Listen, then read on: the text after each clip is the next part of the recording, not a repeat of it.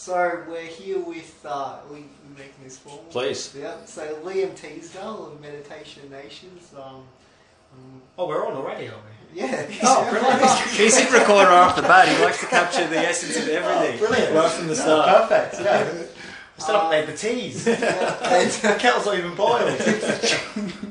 And as you know, we're here with Azar. Yep, thanks for having me, as always. Yeah. I think that's the most important sort of thing at the moment is separating spirituality, not in the sense where like exclusively separating, but for the sake of to give an example, like how vegans make mock meat to make it easier for non-vegans to transition over. Same sort of thing, you know. Be like, you don't. It's not religious. Just separate it from religion, and then once that you understand spirituality, sort of bring religion back into it in a sort of air of understanding. Do you know what I mean? Because people, that's what I mean. People just immediately run a mile.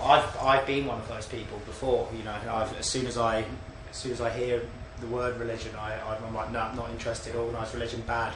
You know, it's just ingrained in you, in a lot of people, I think. Yeah. So I actually don't know too much about. We've had a few conversations, but like, what were you brought up with? I was raised Roman Catholic. Right. I went to an all boys Roman Catholic boarding school, which I pretty much put down to for the next 10 years afterwards, hating everything about it. I think it was just drilled into me, mass every day. Latin, these were like, 3-hour Latin masses, which you didn't understand a word that was going on, and as a 13-year-old kid, you're pretty, it's tough. What were they expecting to get out of that, do you think? Well, I mean, it's just. I guess it's just it's the same as anything else. Like in the education system, I mean, it's all just archaic. These archaic traditions, archaic systems that desperately need to be. I think they are being updated since I've been in school, at least. I hope they are. But yeah, you still have them over there. The all boys Catholic, all girls Catholic schools, and they're pretty heavy still, right? Depending on who they're run by. Mine was pretty good, to be fair. I won't badmouth that school. I had a great experience there. So what have you always been, even when you were in school, did you feel like you were anti?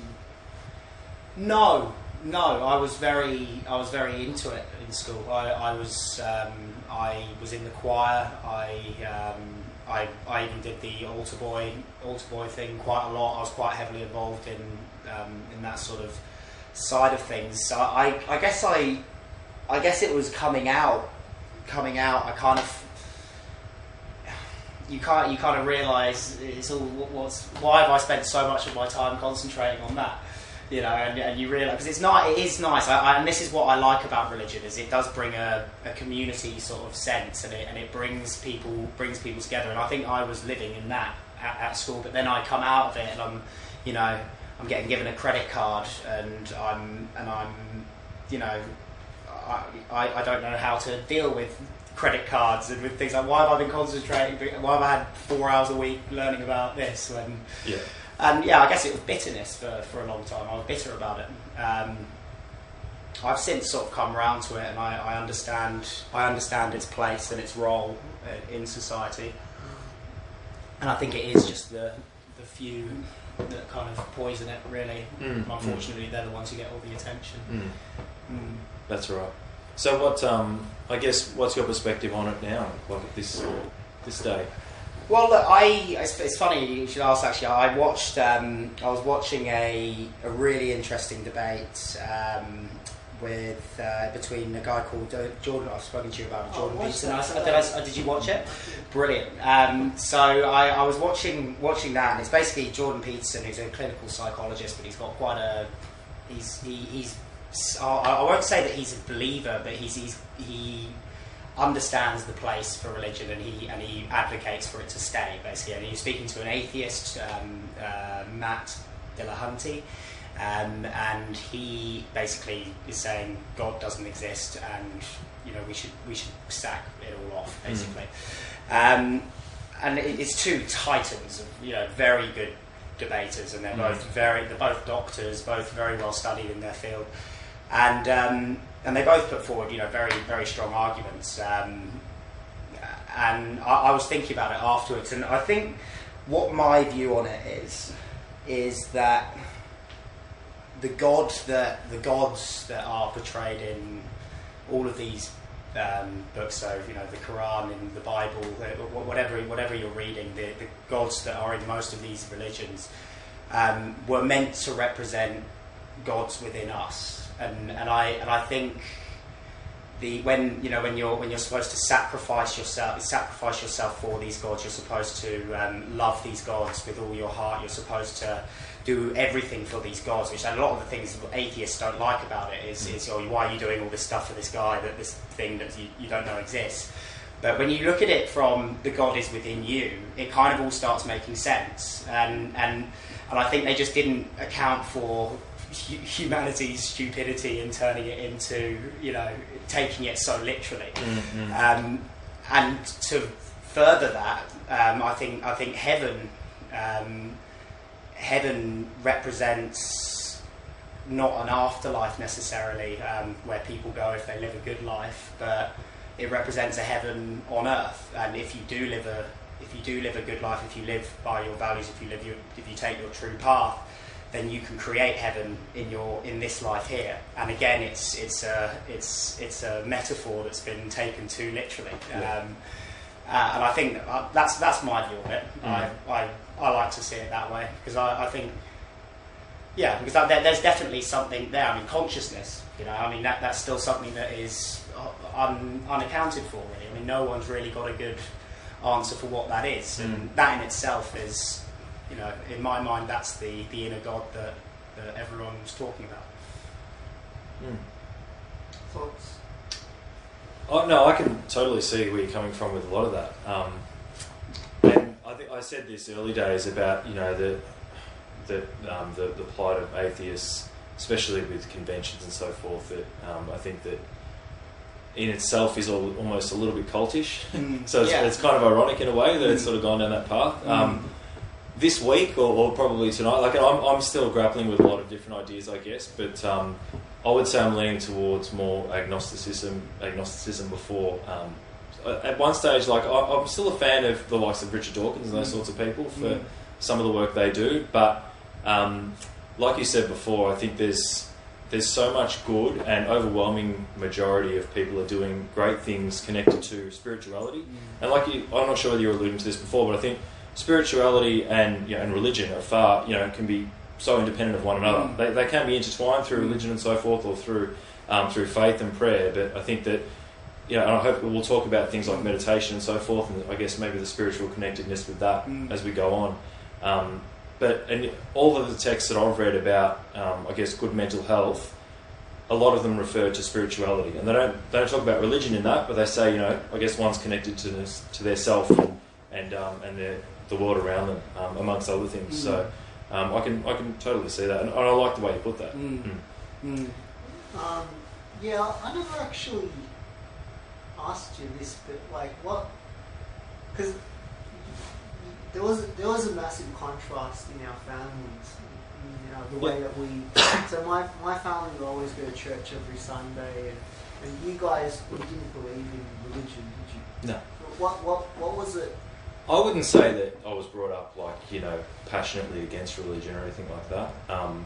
Certainly, my parents weren't believers in God or in any of those sorts of things, but they never imparted that on us and said you must not believe in this or anything like that. So I guess we were free if we wanted to, but we weren't taken to church or anything like that.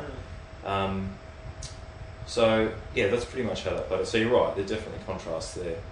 But having said that, I've, I guess, married into a family that are believers, and I completely respect that and think that it's beneficial. And my son was christened not long after, 6 months after being born or so. So I was married in a church, so there's no walls put up there. Maybe maybe that's a laid back. So I mean, like I wasn't going to upset people by waving this big banner, and even when actually, funnily enough, what would I prefer? Yeah. This is going to sound really corny, but for people to be happy, like that's genuinely, you know what I mean? Like obviously the happiness of both people, but in my case, the happiness of my wife was meant more than me putting up a big stand and saying no, we're not getting married in church. Funnily enough, the priest that married us, he asked me what I was, and I was, again at the time, I was probably grappling towards agnostic and atheism, but I chose agnostic on that occasion. And I'm happy that I did, because he had he seemed to have a soft spot for me for some reason, and just we had this immediate connection sort of right off the bat. And he was a good guy, and it was good service and everything. So no regrets as far as that's concerned. He ended up marrying a Sri Lankan girl. Oh right, okay, nice. Small world.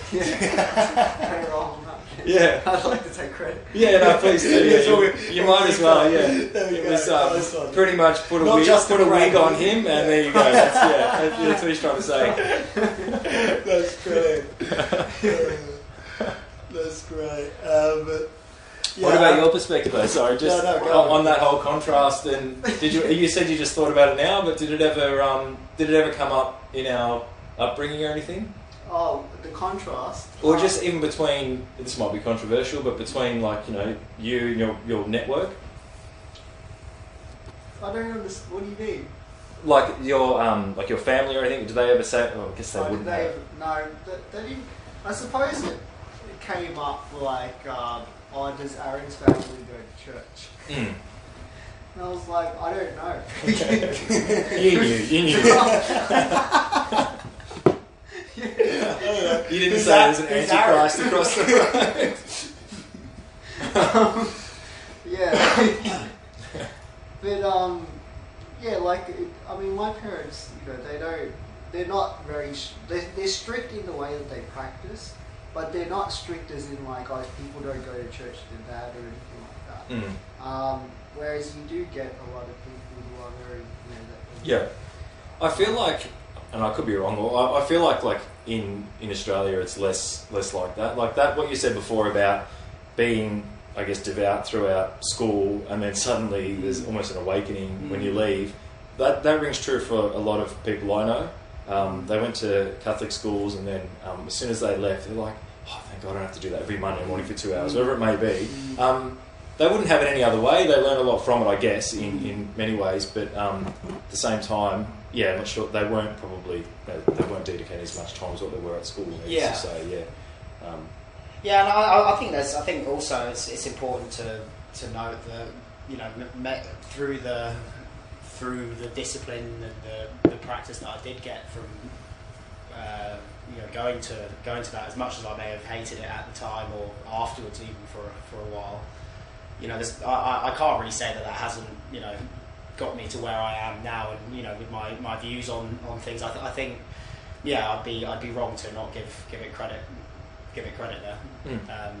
Because and that's what I think is important. That's where I really agree with Jordan Peterson in that debate. Is it's basically a set of stories that is ingrained into us to give us these values, and it's because what Matt Delahunty was saying was that we could just write our own set of values, take religion away from it, and that would be fine, which in theory is right, but what Jordan Peterson argues is it's so ingrained into us that to take that away and try and do it again would be counterproductive. And I do agree with that, because it's just when people take it too literally, I think. And I mean, now I wouldn't even know what I would describe myself as. I mean, if I ever get asked the question, I will say yes, I am spiritual. I wouldn't know how to describe myself any further than that. I see value in every religion that I know of. I can't say that I'm well studied on many of them, but I definitely see the place for it. It's my pose. Not my pose. No, I mean... He's referring to the leg banging. That's probably not. He's trying to be subtle. Good. Doesn't matter. It'll be like we're smashing your head on the table. Nervous. Can you untie me now? You got it. But yeah. Yeah, but that, again, that's I think it's a good way of putting it, and I guess it's not something you should don't really have to give a definitive answer on anyway, is it really? No. So I think that's what's important. It's personal. I think as definitive as that answer was. Yeah. I mean, in the way you explained it. Yeah. It's not something where you should have to, say something really, is it? Like, no. Why should you have to be sure either way? Yeah. That's the problem. Is a lot of, and that's the issue with a lot of organised religions. Is there's no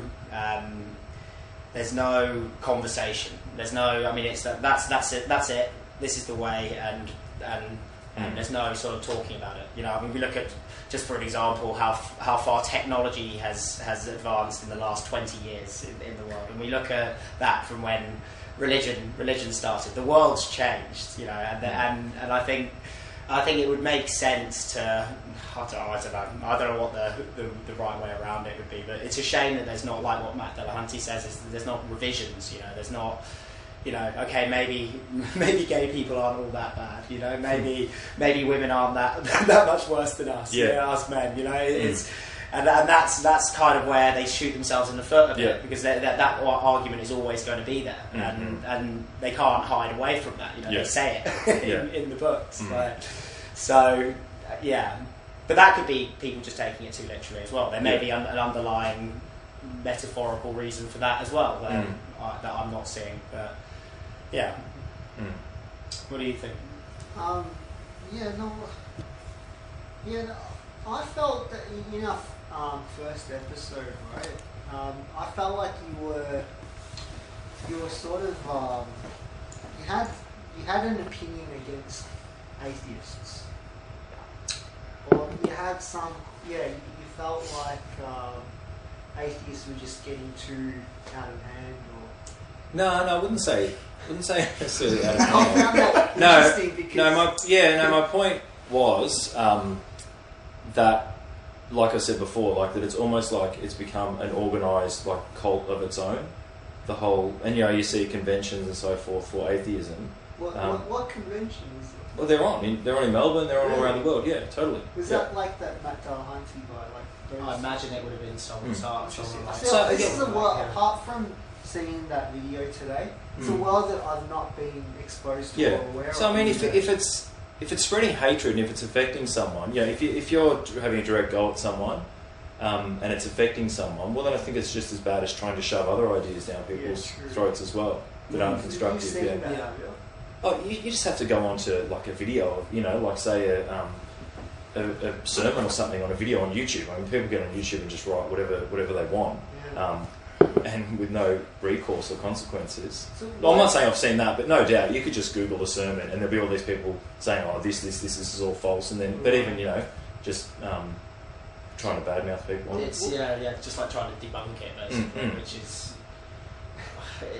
And like you said, it might be they're completely misinterpreting it anyway. So what they're interpreting as literal meaning is actually something more. Exactly, which makes them as bad as the people that they're berating. Really, that's right. It's like, and that's what I can't remember. I was trying to remember the name of the guy that talks a lot about this, but he talks about a way of thinking called integral thinking, which is you're basically.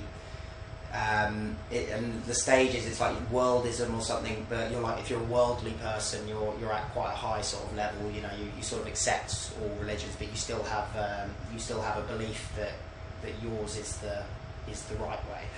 And then there's a few stages below that, and he's basically saying that there's this new way of thinking, which only a very tiny percentage of people are currently in, called integral thinking, which is basically everyone's got their opinions, and every single one of those opinions have their purpose, and that purpose may well be personal to that person and not serve me in any way, but it's it's up to them to have that purpose, and I will continue doing mine, and yeah. whichever's right is right. Which I think that's an important sort of message to push, really. That in this day and age, it's not about fixing the broken. Yeah. The broken, I mean, these books have all been written. No one's going to forget that they have been written. No one's going to forget what has been said in them. It's about rewiring the way that we sort of look at things, the perspective that we have on things, how we receive this information, and see the actual purpose that not only it serves, maybe us individually, but other people and our community as a whole. So yeah, I think that would. If you start getting politicians in power and people who are pushing that, which I don't know how likely that ever is going to be, that's where we're going to make a difference. That's right. Yeah. Yeah, that's an sort of idea I can get behind. You? Oh, I got no comment. I think you guys are someone. You're not obliged to say or do anything. That's fine. Yeah, I'll just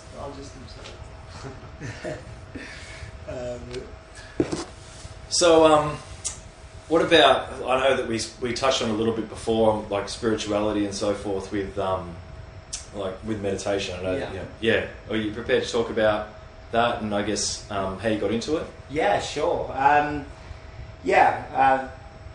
So, how did I get into meditation? So I read a book when I was 26 years old, so 2 years ago. So I'm very, very new to the practice of meditation. And there's a book called The Code to the Extraordinary Mind by a guy called Vishen Lakhiani.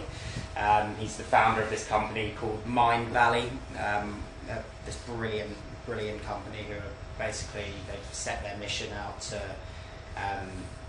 revolutionise the education system, basically get rid of this archaic education system and get with the program, basically. And they're doing some really, really brilliant things. And he basically, in this book, follows a number of different entrepreneurs, Richard Branson, Elon Musk, maybe a couple of other ones in there. And he connects a lot of these guys. One thing that they really swear by is their morning meditation, and he basically suggests that this is part of their sort of step above everybody else. Yeah.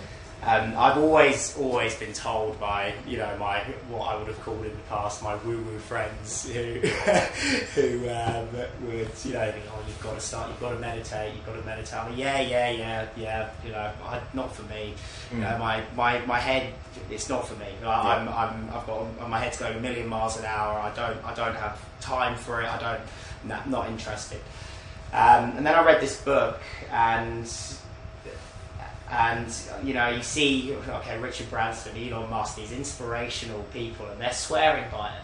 And I'm like, okay, there's probably something there. Like, there's got to be something there. I've got to give it a go at least.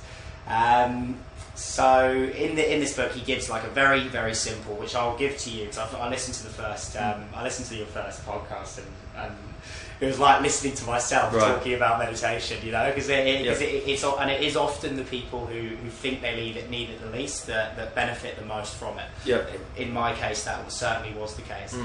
And this mindfulness meditation, it's basically just you first of all just concentrate on your breathing, and just getting into the rhythm of your breath, in through the nose, out through the mouth. You then go through a gratitude exercise where in your head you basically think of 3 things in your personal life, 3 things in your work life, and 3 things about yourself, most importantly, that you're grateful for. And you go through that, bring to the front of your mind the emotions that come up when you think of these things. And it's about, and this is where I get a bit frustrated with meditation. I think meditation's quite like religion, like anything else, and people just get scared as soon as they hear it. I can't empty my mind. I can't do that. When am I ever going to be able to do that? Or I don't have the time. I don't. Whatever it might be. I'm not a Zen Buddha. I can't do that. I don't think that's the right term. Zen Buddha, Zen monk. And I don't. That's not what meditation is for me. And I don't know about a lot of types of meditation. I'd say my meditation that I practice and I sort of advocate for is mindfulness, which is just becoming aware and becoming comfortable of what's going on in your head, and allowing these thoughts, these feelings, these emotions to come into your head, and to be able to observe them in a non-judgmental sort of perspective, just so that you're aware. And it's like I know you both gym, right? It's exactly the same process as going to the gym. You're not going to see immediate effects. It's not. You're not going to do it and suddenly be like, oh wow, what have I been missing out on? It's a discipline. It's a practice you've got to do every day, and you've got to really sort of work. Just work on. And it is as simple as sitting down in a comfortable position, closing your eyes and breathing, and just allowing whatever comes into your head to come into your head. Yeah. And over time, I was shocked. Like, I was genuinely shocked. And you speak to anyone who knows me since I started meditating, I was incredible. I used to get stressed out so easy at the smallest things. And I just thought, I just accepted that's just who I am. I don't like people turning up late. I don't like, if I'm not in control of something, and I just thought that's just the way I am. I started meditating, and within weeks, that just started shedding. Yeah. And it, like to the point where I couldn't ignore it. Like I was really sort of taken aback by it. I was like, I've just got to keep doing it. And that's where I then later being like, I want to, why was I 26 years old and only hearing about this now? Yeah. Why aren't they getting told this at the age of 3-4 years old? Why are we sat here and I'm having to, convince anyone that this is a good practice? Yeah. It takes no time, and it's no effort really, and the time it gives you back far outweighs the time it takes to do it. So, that's how I got onto it. I've never really looked back. And then obviously from that, Meditation Nations, which I was basically my attempt to, is my attempt, I shouldn't say was, it's not over, it hasn't even begun, is my attempt to sort of, get that word out there. And like I said, meditation isn't necessarily what I'm advocating for, it's mindfulness, and it's creativity, and it's, I think meditation can be, again, so personal to people. It can be drawing, it can be writing, it can be singing, it can, it can be, what your meditation is can be anything, but it's about taking time out of your day for you. Yeah. And we don't do that enough as a society. Yeah. And what you said before about that bit, having to train yourself, and the gains, I guess, the benefits will come in time. That came up in our last episode. Cobb said that he was doing it for a while, and then he just sort of dropped off, and that's exactly how he explained it. The fact that he'd built it up, and then he, for whatever reason, and now he actually does pottery, and that's his sort of replacement for exactly. it. And he gets into that same sort of state, and that therapy from that, I guess, or for want of a description, the relief he gets from that. So you mentioned before about it doesn't come in at that really young age, at like say 5 or 10 years of age. Do you think is that happening? Like, I know, mindfulness seems to be almost the word of this decade, I guess. I think now it is happening a lot more. I still, from as far as I'm aware, it's not a part of the curriculum. Certainly not in the UK. I don't know about Australia. Which is funny. It should be part of the curriculum. It's independent people. It's up to schools basically if they want to bring it in. And because mindfulness is, as you say, the word of the decade, a lot of companies and a lot of schools are starting to sort of catch on and start doing it. But it needs to not be an extra. I mean, it needs. I think it needs to be, because it's just so simple. And just practicing it, even if it doesn't do anything, it's not a bad thing. I mean, you're basically getting people to think about things to be grateful for. The next one in that phase was a forgiveness exercise, where you think of someone who who has wronged you, and this can be, you know, something as little as, you know, saying something a bit off to you, up to, you know, stealing your girlfriend, I don't know, and whatever you can sort of handle, and you picture this person in front of you, and you go through the process of forgiving this person, you know, and it like I said, it's training you for when those situations actually come up in your real life, you're prepared for them because you've already gone through it in your head. So I mean, it's even without the proof, the gains, as it were, it's an obviously just a good practice, you know, to teach people to do. I guess that's what I would really want to push, and take it further than that as well. You know, start using it as treatment, more as treatment. And I know that it's getting used now a lot to deal with mental health. There's mindfulness, cognitive. Based, I can't remember the full term, but I know there's a lot of that. Yeah. So it's clearly being drug users as well. Coming off. Just the other day, even just for pain relief, I had toothache, the worst toothache, and I sat for half an hour and I meditated and I concentrated on relieving that pain. And I don't know if it's just my head. I don't know if it's just mind over matter or whatever it is. It's very hard to tell in these things, but. Yeah. It sorted me out. Yeah. Like, I felt better. It clears hangovers. Yeah. Like honestly, like no tomorrow. You drink a box of that goon stuff. No worries, mate. Yeah. Like it's hard to say how much of that is science, how much of that is sort of, you know, what's going on in your head.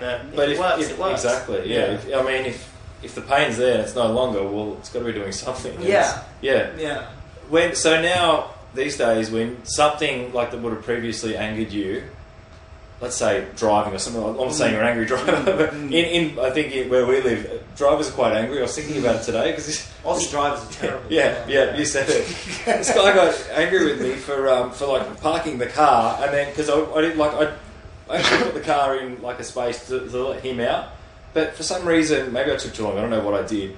But he came back, so I just gave him this massive smile. Like, I was actually annoyed that he was annoyed. I won't lie. I didn't have this, you know, zen to go to. Sure. I'd like to have that one day because these are the times, and I'll ask you in a moment, you know, how you deal with that. But he just turned around and all of a sudden he's mouthing off at me. But I think the fact that I had this great big smile actually annoyed him even more.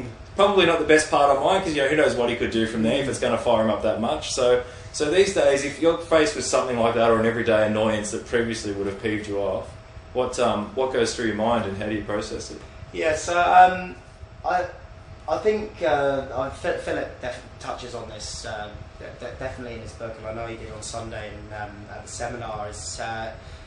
I think, and this is I think what mindfulness does, and it's funny because you don't really meditate much yourself, do you? But you talk the way, but it's almost like you do. You know, it's almost like you do meditate. You just don't even realise it because the way that you describe how we should go through life, and this is what I'm coming on to is it's about becoming an observer of what happens to you. It's about like I said, it's about receiving this information and receiving it without judgment and as an observer, and mindfulness trains you to be able to do that, and instead of and I guess what it does is it trains your knee-jerk reaction to be a mindful one rather than an aggressive one or a provocative one, or which I've definitely been. I mean, even now the temptation's there. You know, I want to do that. But when you start realizing, as sort of Philip touches on a lot, that you know everything you put out comes back to you, and the more you sort of live in that, the more sort of ingrained into your mind it gets, until it just starts to become. You don't even have to think about it. It's just your natural reaction. And that's what mindfulness has done for me. It's allowed me to I guess it's made my knee-jerk reaction a mindful, more conscious one, which is a relief. So I'm getting punch less. Even better. So, how would you suggest that for someone that isn't in practice of meditation but wants to get into it, it seems to be like a massive chore. How do you get out of that mindset to do it? Well, yeah, I mean, first and foremost, forget everything you think you know about meditation. And look, again, I don't want to say, because this is a very specific personal meditation for me, and what I practice is personal to me, and I don't want to say what you should or shouldn't do for other meditation practices, because I don't know anything about them really. But for me, first of all, forget everything you think you know about meditation. Forget about this whole clearing your head, emptying your mind. We live in 2018. We don't have the we're not fortunate enough to be able to just walk up a mountain and be on our own for a week and practice silent meditation. It's as simple as, and I really do mean this when I say it, and people laugh at me when I say it, but it really is as simple as sitting down on your bed, getting comfortable in an upright position and breathing.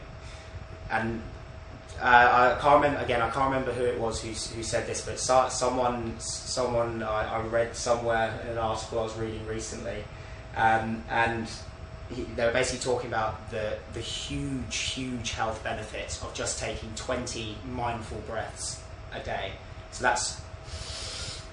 So in through the nose, out through the mouth. Do that 20 times, even with your eyes closed, even without meditating. I think that really is the key to meditation, is the breathing. It's allowing oxygen into your brain. It's just the whole, and it is as simple as that. Sit down on your bed, get comfortable, close your eyes. If you want to listen to music, listen to music. If you want to not listen to music, don't listen to music, and just breathe and just allow your thoughts to pass. And it is as simple as that. And and there's no. This is the beauty of meditation. There's no right or wrong. There's no one's going to be there telling, oh, you're doing this wrong. Yeah. Just give it a go. There's, and you will find your right. You'll find the right way of doing it, and be persistent at it. Make it an everyday practice. Now I can't get up. It's like having a morning coffee, or I'll meditate before having a coffee, before having a shower, before anything. That's my process, and if I don't, I feel it. I feel it. So it's a morning. Is it just morning for you? I just do morning. I just do 15 minutes. 15 minutes every morning.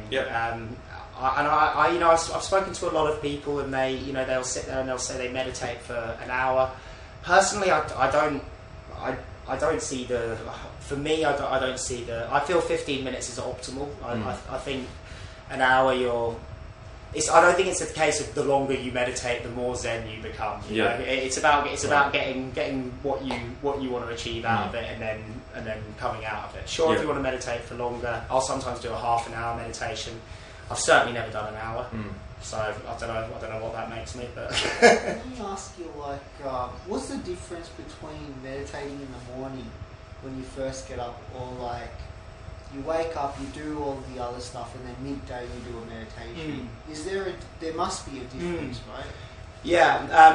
There will be, and there's this same book Vishen Lakhiani wrote. He actually released a series of meditations, just binaural beats with music. Really nice. I ended up buying it. I'm doing a lot of work for Mind Valley here at the moment, and in that he has different times of days, and it's supposedly, I don't know what the science behind it is, but it's supposed to be for each time of day. So they've got a balanced one for the middle of the day. I guess for meditating in the morning, that's just getting your day set up. It's like writing a shopping list, before you go shopping or something like that. It's getting your mind in order, ready for the probably hectic, stressful day you've got ahead of you in most people's cases. The middle of the day meditation, I guess, would be more. I'll go meditate if I get particularly stressed out, or just something throws me to the point, which doesn't happen much nowadays, but if it does, I can just go take 5 minutes. And that's another thing, it can literally be 5 minutes. It can be just 2 minutes even. If it's just 2 minutes, you're doing more than you were before, that's fine. You don't have to do, like I said, you don't have to do an hour, you don't even have to do 10 minutes, it can be 5 minutes. Middle of the day, I guess it would just be get yourself back to where you want to be. And nighttime, I guess, if you want to they do like deep sleep meditations and stuff like that, where different music. Again, I don't know how much sort of science sort of goes into these meditation tracks. I don't know if they just say it and hope people just sort of placebo affect it, or I don't know. It'd be pretty hard to measure, you think, wouldn't it? Yeah. And with the various, or everyone's I imagine it with the amount of them that there are. Yeah. Yeah, I don't know. It's probably more a placebo thing, I'd say. Again, if it works. So, is your mind now, when you first wake up in the morning, different than it would have been prior to meditation? Different. Yeah.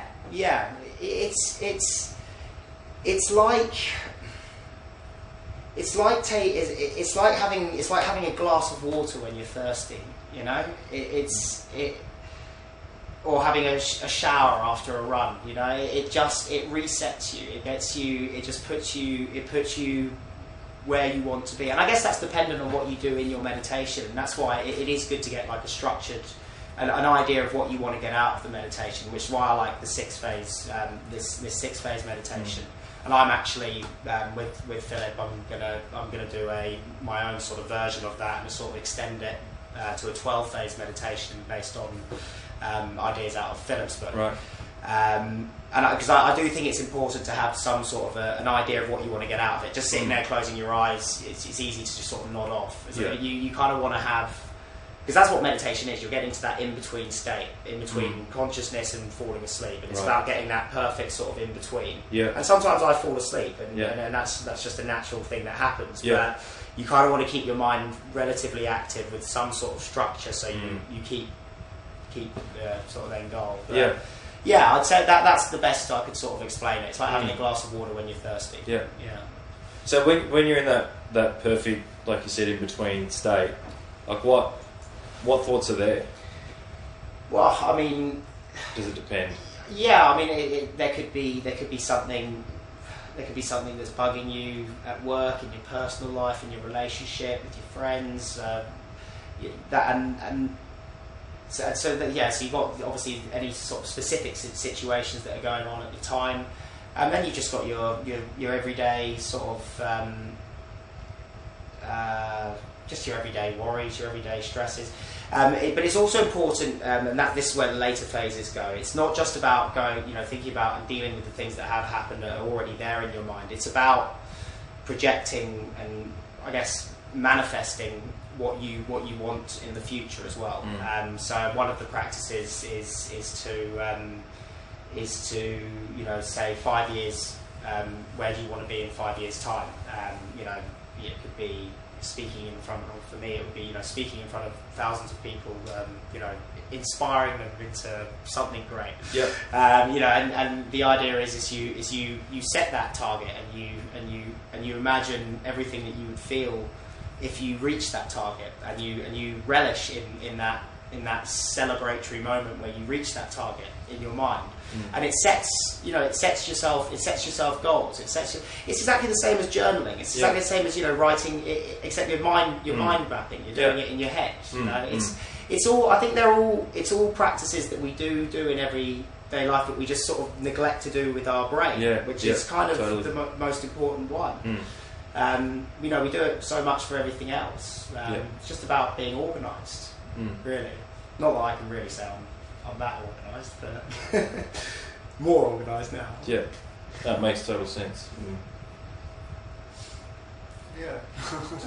I guess I found that it goes back to that question, the difference between morning and midday. I found that I'm lazy to do meditation, but I'll consciously read something that will set my mind in a certain way. So I notice things like in the morning, if I get upset about something, then for some reason later on in the day something upsetting would happen.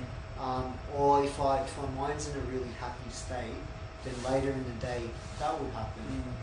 So then I would every morning I would just read some texts on something, or read a book, like maybe even listen to some Eckhart or something like that, and it just sets your mind in a certain way, and I just find that the whole day just is more pleasant. Yeah.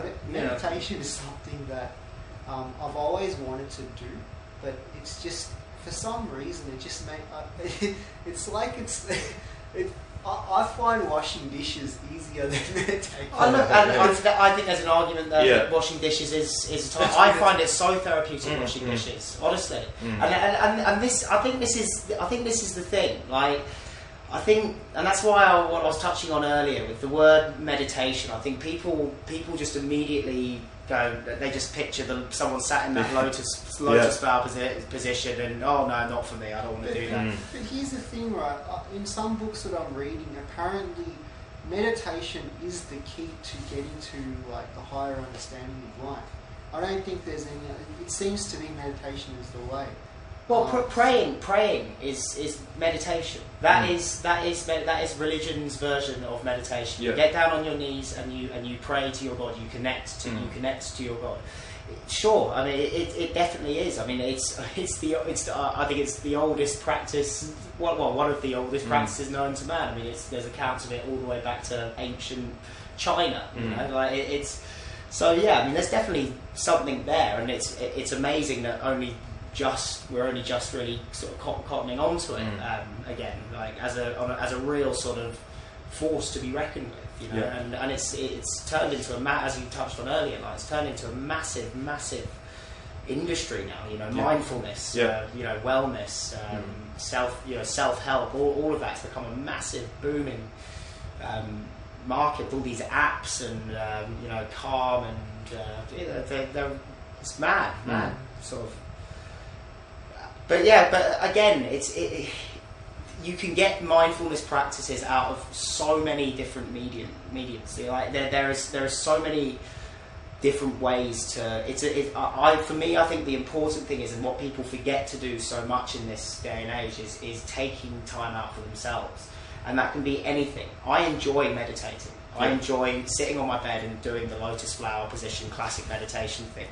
But someone else might enjoy going and writing a paragraph of their journal or their book, or you know, going and doing a watercolour painting down by the river, or going for a bike ride, going to the gym. But what's to say going to the gym's not meditation? That for me is meditation as well. It's about taking time out for yourself, because we don't do that. We don't do that enough. You know? Society doesn't allow us to do it enough. They don't encourage us to do it.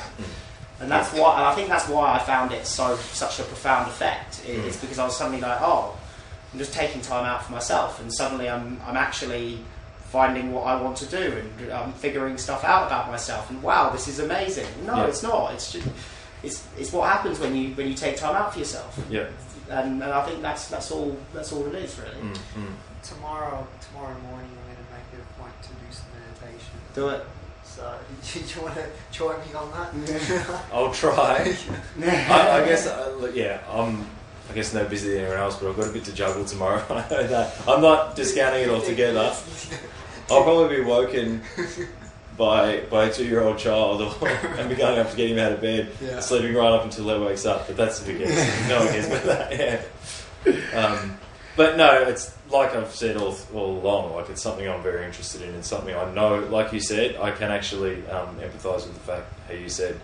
I think I heard in another podcast at one stage that if you say you can't meditate for like 5 minutes, then you should do it for 10 minutes. And so on and so forth. So, and it's just little irritants sometimes. You know, I find myself just overreacting for tiny little things, and I think if I can address that through something that really is like you said, it's not a huge. It's not actually a huge undertaking or an impulse, and like once you get yourself into it and into a bit of routine doing it, like Phil just said, like I'm sure it's easier said than done, and good on you for vowing to do it straight away. Well, now that I said it, I've got to but the more I hear about it, the more the urge is growing. Sure, I guess. Yeah, exactly, and also, I mean, if you're ever unsure, I mean, YouTube is an amazing. You know, and it gives you, and it will give you so many different sort of people's perspectives on it, and it's about picking and choosing what works for you, you know, and that's what I've done. I've picked and choose from probably a handful of different people, and just turned it into my own thing, and that's basically what I want to now go and teach people, and I want other people to learn it, because it is simple. It's very simple, like you say. It's very simple. Yeah, and I hope I've got you a little bit closer to it. Yeah, no, Awesome. I feel like this was a very meditative experience. Well, that's so you're trying to cop out of saying today was your meditation. You don't you realise that. You're still going to do it. I see where you're going.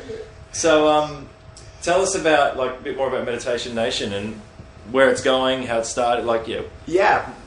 Sure. So, with Meditation Nations, the idea was and still is to basically build I've coined the term conscious network for mindful creatives in Melbourne. So the idea is basically to create an online platform for like-minded creative people around Melbourne to showcase their own work, their businesses, and also to hopefully start creating collaborations that wouldn't normally happen towards sort of mindful business projects, campaigns, charities, whatever it might be. And I suppose what Philip and I have been up to over the last sort of month or so, this is the first of hopefully many more with Philip and the first of many collaborations with other members of Meditation Nations. And I kind of I was thinking about it the other day, and what I've basically done is I've created a website for everything in life that I think is really cool, and I'd like to know more about, just brought them all together onto this one sort of cool. I mean, it's still very early stage. It's not what I have in my head right now, but I think it will be. I hope it will be one day what I envision it to be. It's just a cool platform with like-minded, creative people just bouncing off each other, and away from the noise of Instagram and Facebook, where there's a lot of crap. There's a lot of just. We spoke about it one stage. I'm not sure if that made any of the cuts, but just the narcissism and stuff. Yeah. On Facebook, I had a bit of a rant. I'm not sure if that made. Probably better it didn't make it because Mark's not hearing about that. But no, and that's basically the idea is to just make a cool platform that people can just really express themselves on. I've localised it to Melbourne initially, and obviously if it kicks off, there's no sort of end to where I can sort of take it. Facebook, I'm coming for you. That's. I've also I have a Facebook. I'm not dead against it. It's just something. Absolutely. I do as well. It's very useful. Not many people don't. That's right, exactly. So it can be used for positive. Absolutely, no question. Absolutely, and that's another. That's another. I think that's a great way of just looking at everything that's going on in society at the moment. You've got so many people who sit there and go. Doom and gloom. What have humans done to the world? What have we're going to have no fish in 50 years. We've got Donald Trump as president of America. Where it's all gone to shit. But change your perspective on that, and you look at what's going on with Elon Musk, what he's doing with his space travel, and what he's doing with his Tesla batteries, and there's a lot of awesome stuff going on about that. I can't remember why I've gone off on that tangent. It was something to do with what you said. I think it came off from Facebook and the positivity and Facebook can definitely be used as a tool for good, and I plan on using it as a tool for good. And I know Philip does the same. It's a great way to get important messages out there. The issue with it is it's saturated with crap. And that's kind of what I'm trying to sort of target with people, that sort of sticking point, where people are like, you can just look through things that you actually like without these dumb memes that you've seen 100 times before, and that's it really. That's what I'm doing with Meditation Nations. Excellent.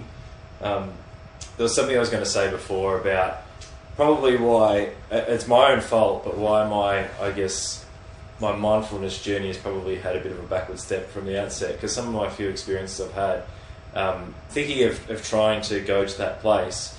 I remember I was in Sri Lanka not too long ago, and we went to go get a massage and stuff, and I think my massage included this, those float tanks, the sun tanks, and it wasn't ideal. I think I had the massage first, and that consisted of pretty much being bashed around the head for about half an hour. So then to jump into this tank, that wasn't the cleanest thing I've been inside, and I was in there. So one of those sensory deprivation ones. Yeah. But I don't know how, I guess 21st century this one was. It was pretty it wasn't the ideal environment, because I'd just been bashed around the head. I've gone inside this tank and I'm just thinking, nah. But I didn't feel I could have stayed in there, but I wasn't feeling anything in there. So I'm banging on the thing, get me out of here. Yeah, I'd be pretty off mindfulness at that point as well, I think. Again, not that was mindfulness, it was so far from it. Sure, but I think I haven't done myself any favours with experiences that. So I need to, and they're not in any way affecting me, obviously, moving forward from this point on. Maybe just avoid float tanks. Yeah, I will, definitely. And I've heard good things. They seem to be emerging even more. Well, that's. I'm actually really, really interested in that. No, it's an idea I've had for a while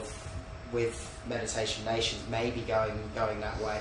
I was thinking initially just sort of having it as a sort of a hook to get people interested, get a float tank experience. But the more sort of research I started doing on it, and obviously Joe, if you listen to Joe Rogan's podcast, if you don't, I recommend it. It's I've heard of it. I think it's one of the most popular. He raves about it. He just swears by it. Sensory deprivation. He's got one in his house, and he says, if there's one thing you should do, don't meditate, don't do yoga, sensory deprivation. Right. So there's obviously something to be said for it. I've actually never done one though.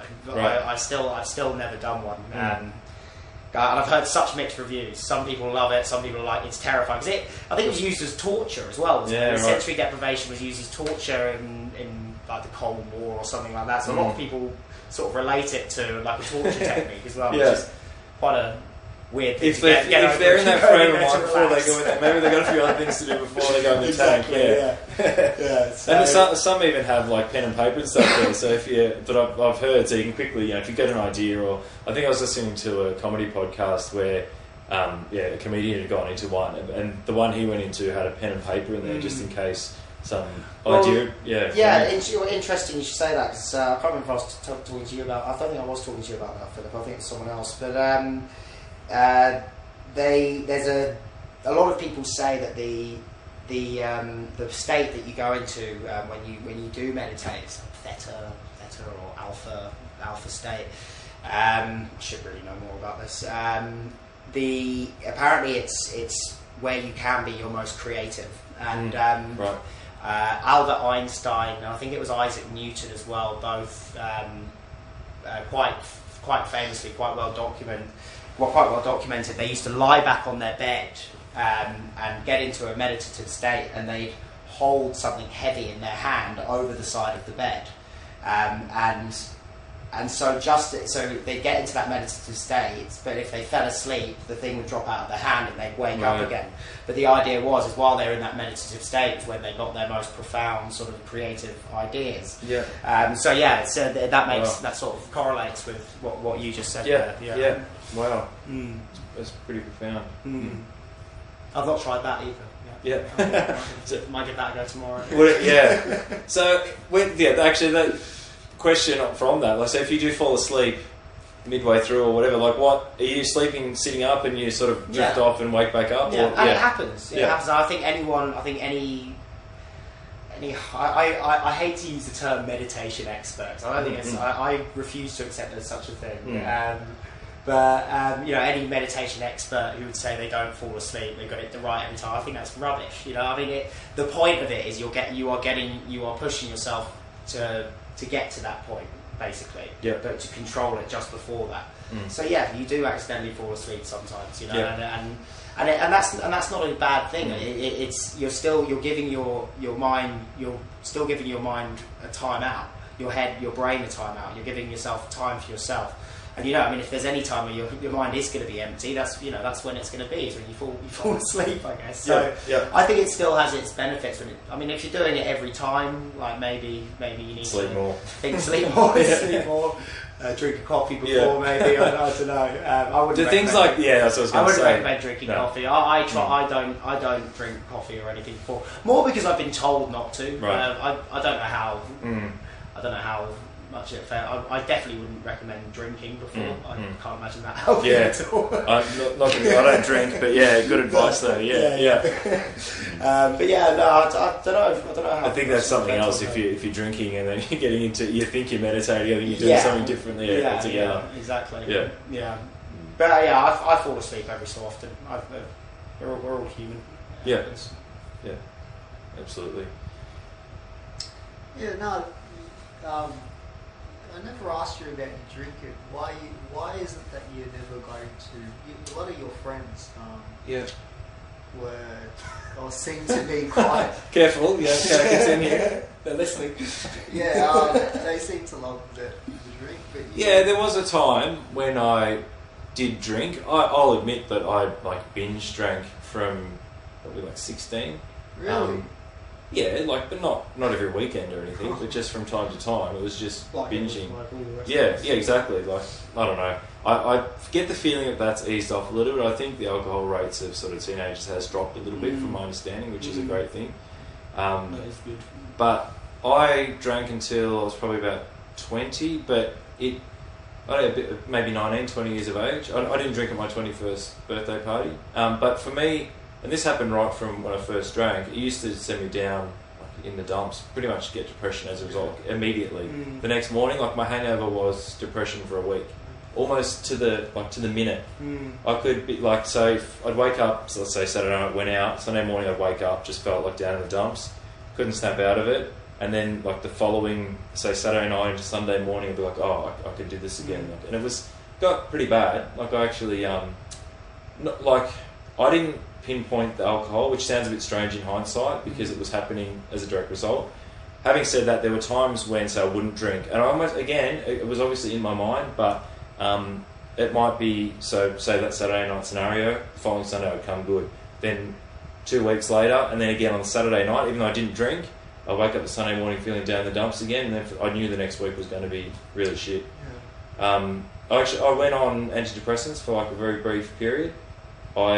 Because it was clinical depression, and it was over quickly, relatively, a week, and I'd be I could feel myself getting better without that medication, that is.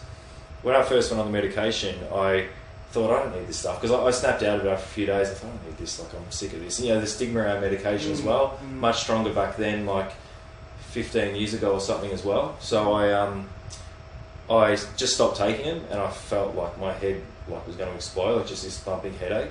And I think we ended up ringing the doctor, and he said, "Oh, you can't do that. You have to wean yourself off them. You can't just stop taking them overnight." So I think after that, I sort of slowly weaned off over the next couple of weeks, and that was it. But I imagine didn't drink at all after that. I'm even now paranoid about a Christmas cake or something if it's got something in it. Just because I know how psychological it was, and it is. And I've had, I'm sure I've had snippets of alcohol here and there, sips of wine at a wedding or something like that, and it's been no ill effect whatsoever, but that's the story behind it. Funnily enough, when I first started my job, I got to the office, and within the first day or shift, this guy said to me, also, you have to come join us for drinks and all that sort of stuff. And it was all about the social initiation, I guess. And I said, I don't drink. I thought, well, what have I got to hide?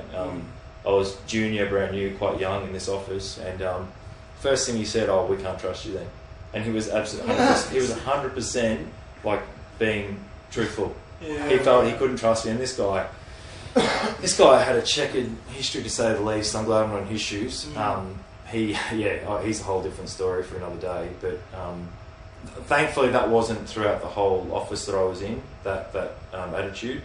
There was others, and I couldn't wait to get out of the office, and I did as soon as I could. As soon as my time was up, I was gone.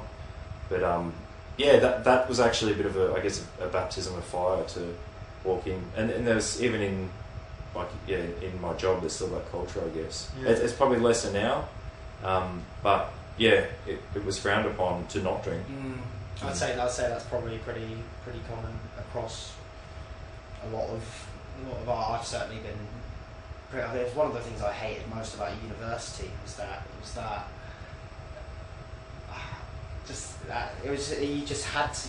You had to. I have to drink all of that. Like why? Why do I have to do that? And I think it's testament to you for being able to stay strong and say no. Because I think a lot of people, myself included in the past, have despite not really feeling like drinking, I've just done it because that's what everyone else is doing, and it's almost easier just to do it than to say no, because the amount of shit you get from your friends from as soon as you just make that one night, just I don't really fancy it. What? Why? Can I not just say no? And it's easier to just go, sure. But it eventually stops. I'll tell you, like it takes ages, but it eventually stops. I still get sometimes, but I'm immune to it now. Like the sort of the reaction. Right? I almost attack people back. And because probably more because I'm just so comfortable with it now. But it took ages. Like what's it been like? Probably 13, 14 years now. And now it's just like, But having said that probably only 5 years ago, I used to think I still like the idea of being able to have a couple of beers, even though I always hated beer, but being able to have a couple of whatever, drinks just at a social type scenario. But now I've completely let go of that. Like, that doesn't interest me at all. And I'm not... I would say, like, I do actually feel a little bit against alcohol, to be honest. The damage that it does. I think anyone in a sane mind has to take a negative outlook on alcohol. I mean, it's ludicrous, really, that amongst why is that so? That and tobacco is just I mean, obviously it's money. Money makes the world go round this day and age, unfortunately. But the fact that those are even legal is ridiculous. I mean, how they justify making other things illegal when they've got these two things just there, like, and they're making so much money off them, like. It's ridiculous. It is, and that's another thing with alcohol. It's funny. I don't know. I can only speak about my own personal experience because I've never felt addiction to alcohol. I've suffered with small addictions in my life, but nothing major. But alcohol's definitely never been one of them. And I think that's the case with a lot of people. It is that peer pressure that keeps them drinking. It's that social sort of pressure to keep doing it, because it's almost like the only, in a lot of people's minds, the only way you can socialise. That's right. I remember when we did Dry July once, and it was genuine. It was sad. We'd meet up and what do we do? What do we do? And it really is quite telling that that's what you do for fun. And it's. But I don't think many people are actually addicted to alcohol. No. I think it's that. I know people are addicted, and I don't want to upset anyone who's sort of has been through it. A lot of people, I think, are just they can't say no. I think there's still an underlying binge drinking sort of culture there, if you ask me. And like you say, that's not. I don't feel that's addiction in the majority. No. The addicted people are just are obviously just intoxicated, and I've come across people who have been probably 4 or 5 times the legal limit, like say for driving, just the whole time. That's just their life, and if they don't maintain that, if they actually just went cold turkey, they'd die. Because of the dependency on it, which is incredible, really, when you think about it. Like I said, I think the majority are just, and there's still a lot that just have a few here and there. There's some people who think to just go every night and have a few, and that's obviously a bit of a worry, and they feel like they have to have it. But it's how it's legal, like you said, considering the damage that it does, but I guess because it's legal, people are out there getting their hands on it. What's your stance on how, because there's an obvious like binge, I know in the UK, again, I was brought up in the UK, so a lot of my sort of information is from there, but in the UK, certainly back when I was there, and I imagine still now, there was big sort of binge drinking problems, and they did a number of things to sort of try and tackle it. Lockout laws and times they can serve to, what drinks they can serve after, similar to what they're doing in Sydney recently. I think they tried it here for about like 1 weekend. And it didn't fly, did it? No, I don't know. I did hear about that. I remember reading and hearing a lot that over in countries like Spain and France and like the Mediterranean, where drinking's ingrained into the culture at an early age. You know, you sit down at the age of, you know, sort of 11, 12 years old, you might have a glass of wine at the table with your parents.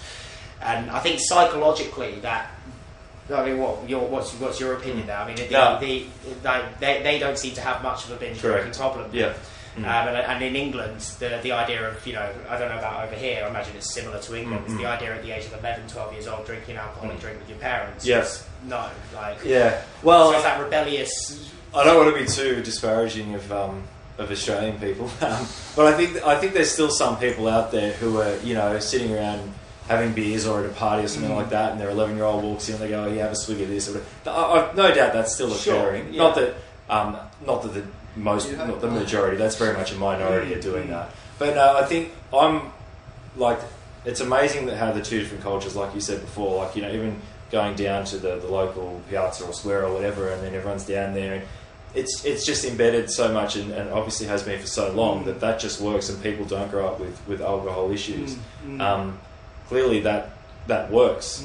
So, like, personally, I find the idea of that so much more comforting, and I would 100% welcome if that was somehow transposable. It'd be a hard one to bring in, isn't it? Yeah, let's all go down and have it. And maybe it's the actual type of alcohol as well. You know, just introducing wines, and you know, you hear of all these benefits of wines too. So starting them early and getting people to drink in that moderation. So obviously, it works in that context of not having those. I guess you look at the public order or the fighting in the streets and so forth that you see in a lot of Australian cities too. That, like you said, you probably don't see in some European cities. Yeah. And look, I'll take this opportunity to link this back to mindfulness as well. Sure. And I think it's a humans sort of need their desire to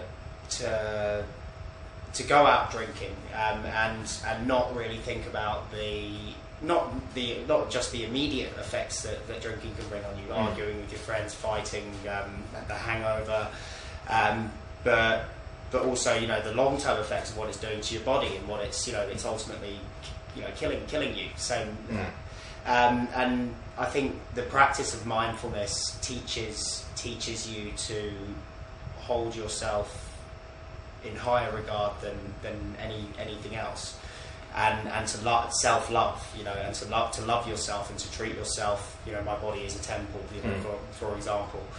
And I think if that practice was ingrained in people at a very early age, the idea of alcohol would naturally just be shifted because they'd see it didn't serve them.